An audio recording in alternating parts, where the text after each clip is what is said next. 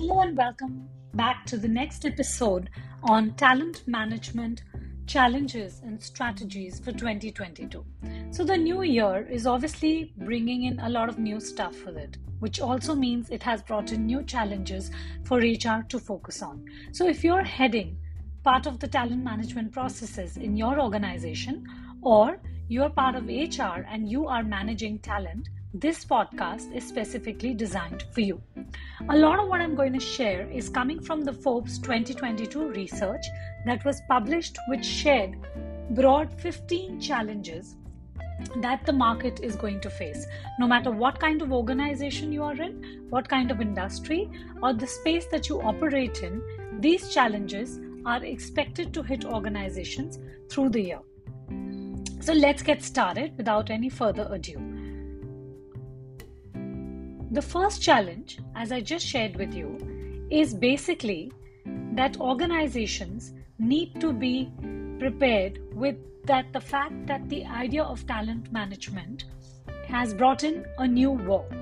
And this war is not about market capitalization, but about shortage. A shortage that is fueled by incapacity to be able to get the right people who are able to have the skills that are needed today. So initially, as you know, which means prior to 2022, the talent war was about how to bridge shortages and how to prepare new talent, right?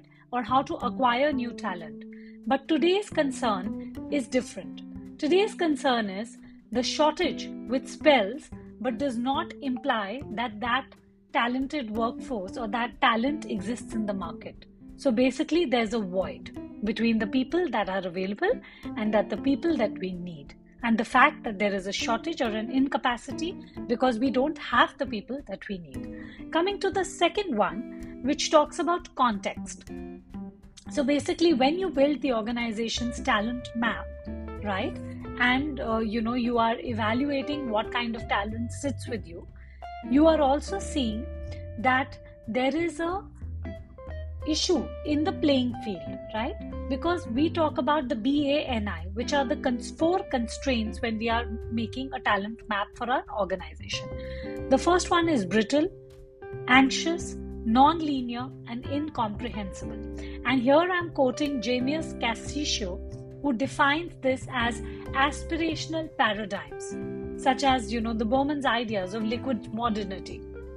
So this contextualizing of the playing field for your own organization is important, because when we are talking about these challenges, you have to actually create that roadmap of understanding for yourself and for your organization, being HR, that how would you make them understand how this challenge applies to them, what is the impact of the challenge, and what causes will this challenge pose. And that's what actually would lead us to the conversation about what talent challenges should be expected in 2022. Now moving on, the next one being the third challenge, which is the ability to build the rules of talent from the perspective of the cause and effect relationship in your business model. So again, when we talk about contextualizing, customizing, and applying, we are saying that what is the cause and effect relationship that your organization will be able to build, and what kind of perspective does this relationship have when it comes to your talent roadmap.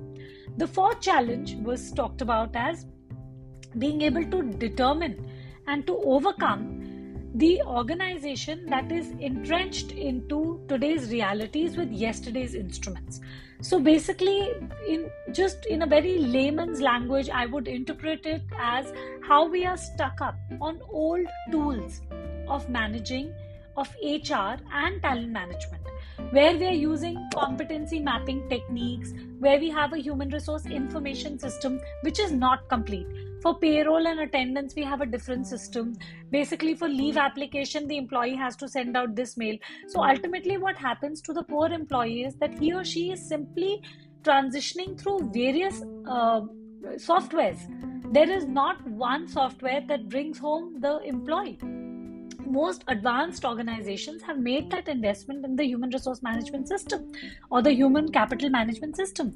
They are paying huge amounts of money every month to Oracle or SAP or IBM to basically maintain these systems.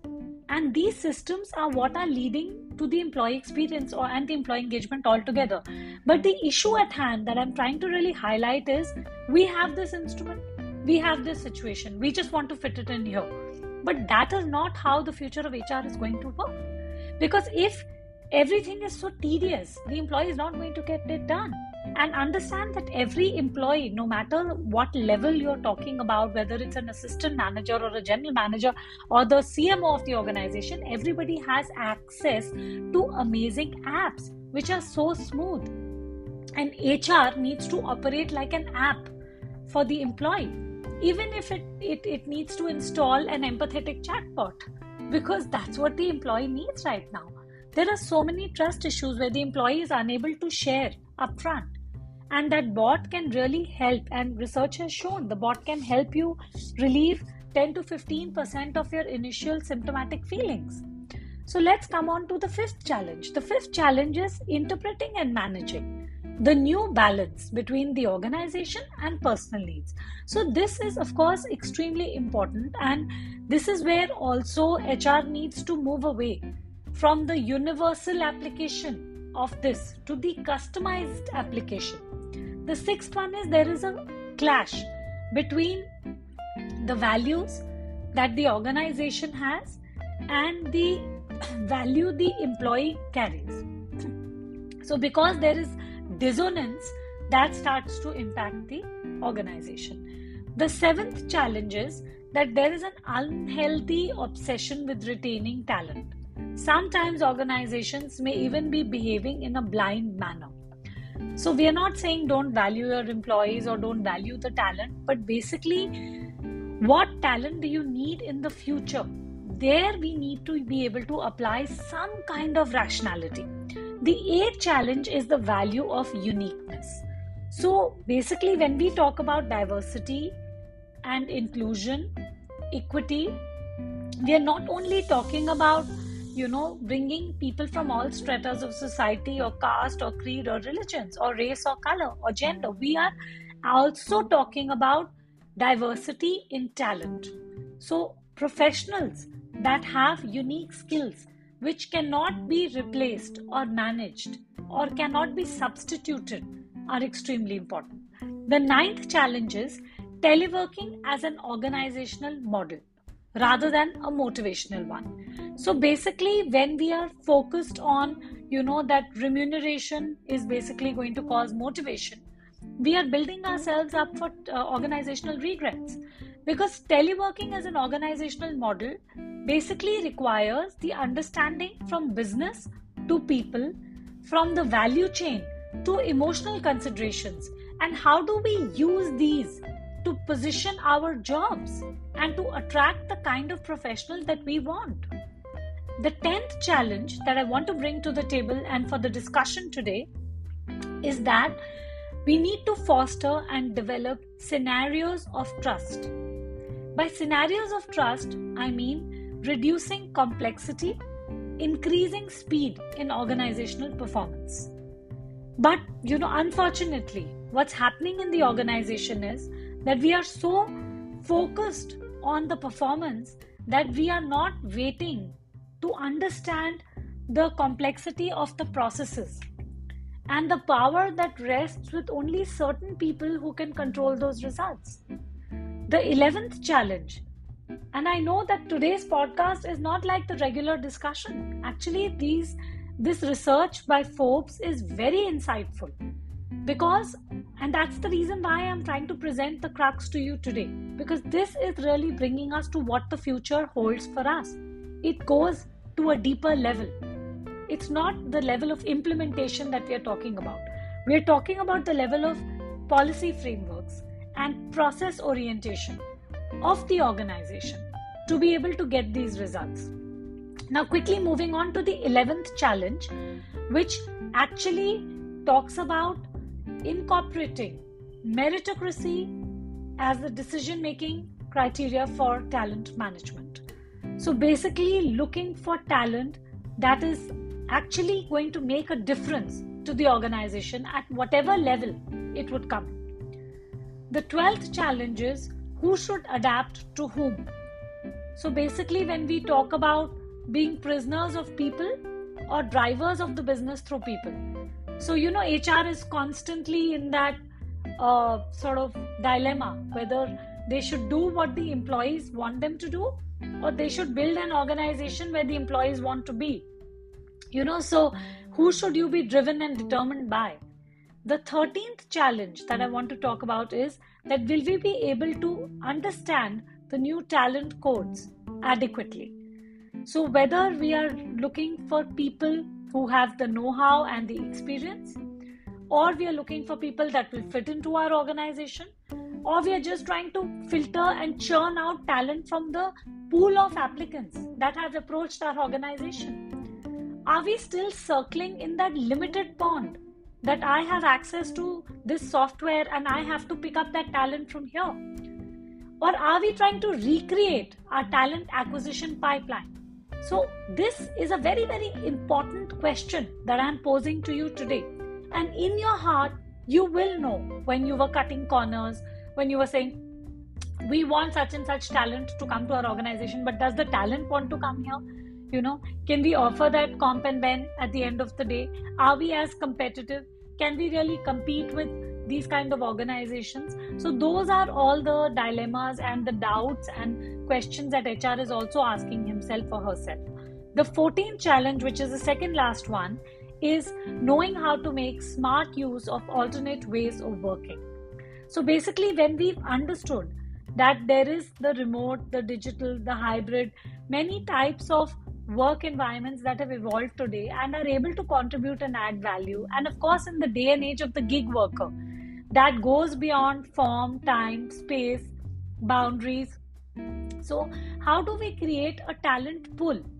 Basically, being able to pull in all the kind of talent that we have always imagined to have, whether they are consultants or they are experts or they are just working on a project with us.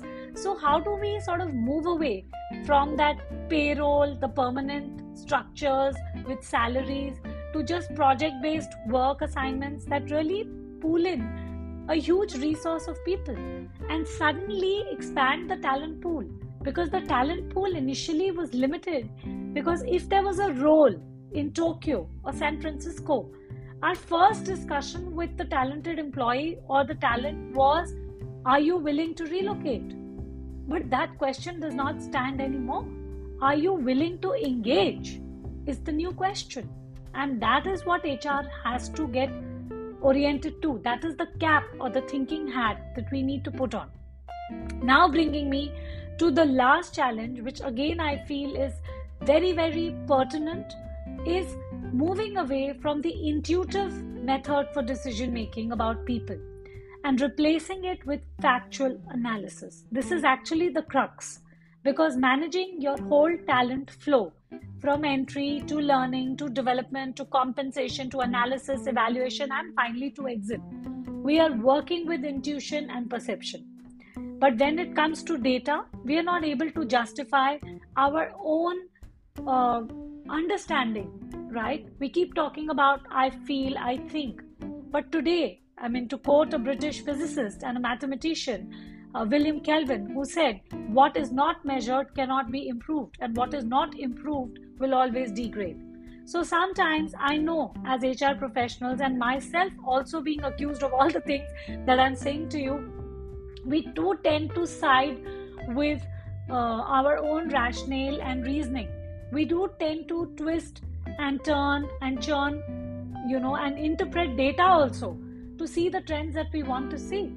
When we want to prove the employee is engaged, no matter what the Gallup survey will say, we will find trends that show surges, right? Because data can also be manipulated at the end of the day. But honestly, the come home point today is, if as HR we are perceiving that there is a change the industry requires us to bring about, our organization and our culture will not undergo a change until and unless we become champions and pioneers of bringing that change within us and within our organization. And it has to start from HR, because today we are piloting the organization. We are no longer on the back bench deciding compliment packages for somebody who's already been chosen. We are actually fending, fishing, grabbing, poaching, and bringing in the best people into our organization, because we don't want to settle for anything less than the best. So whatever space you're in today, I hope you're able to relate to this podcast, understand these challenges for talent management in 2022. Again, reinforcing that this has come from Forbes. It's a great research, very insightful. Put on your thinking caps. Think about what strategies and the way you operate today and what change your organization needs, and embrace the change and be the change that you want to see through the organization. Give everybody the confidence that the new does not have to be doubtful and confusing, but the new can bring in a lot of gain for the organization. So if you have any doubts, you want any further explanations or discussions, please feel free to write in to me or send me a direct message. Thank you very much for listening.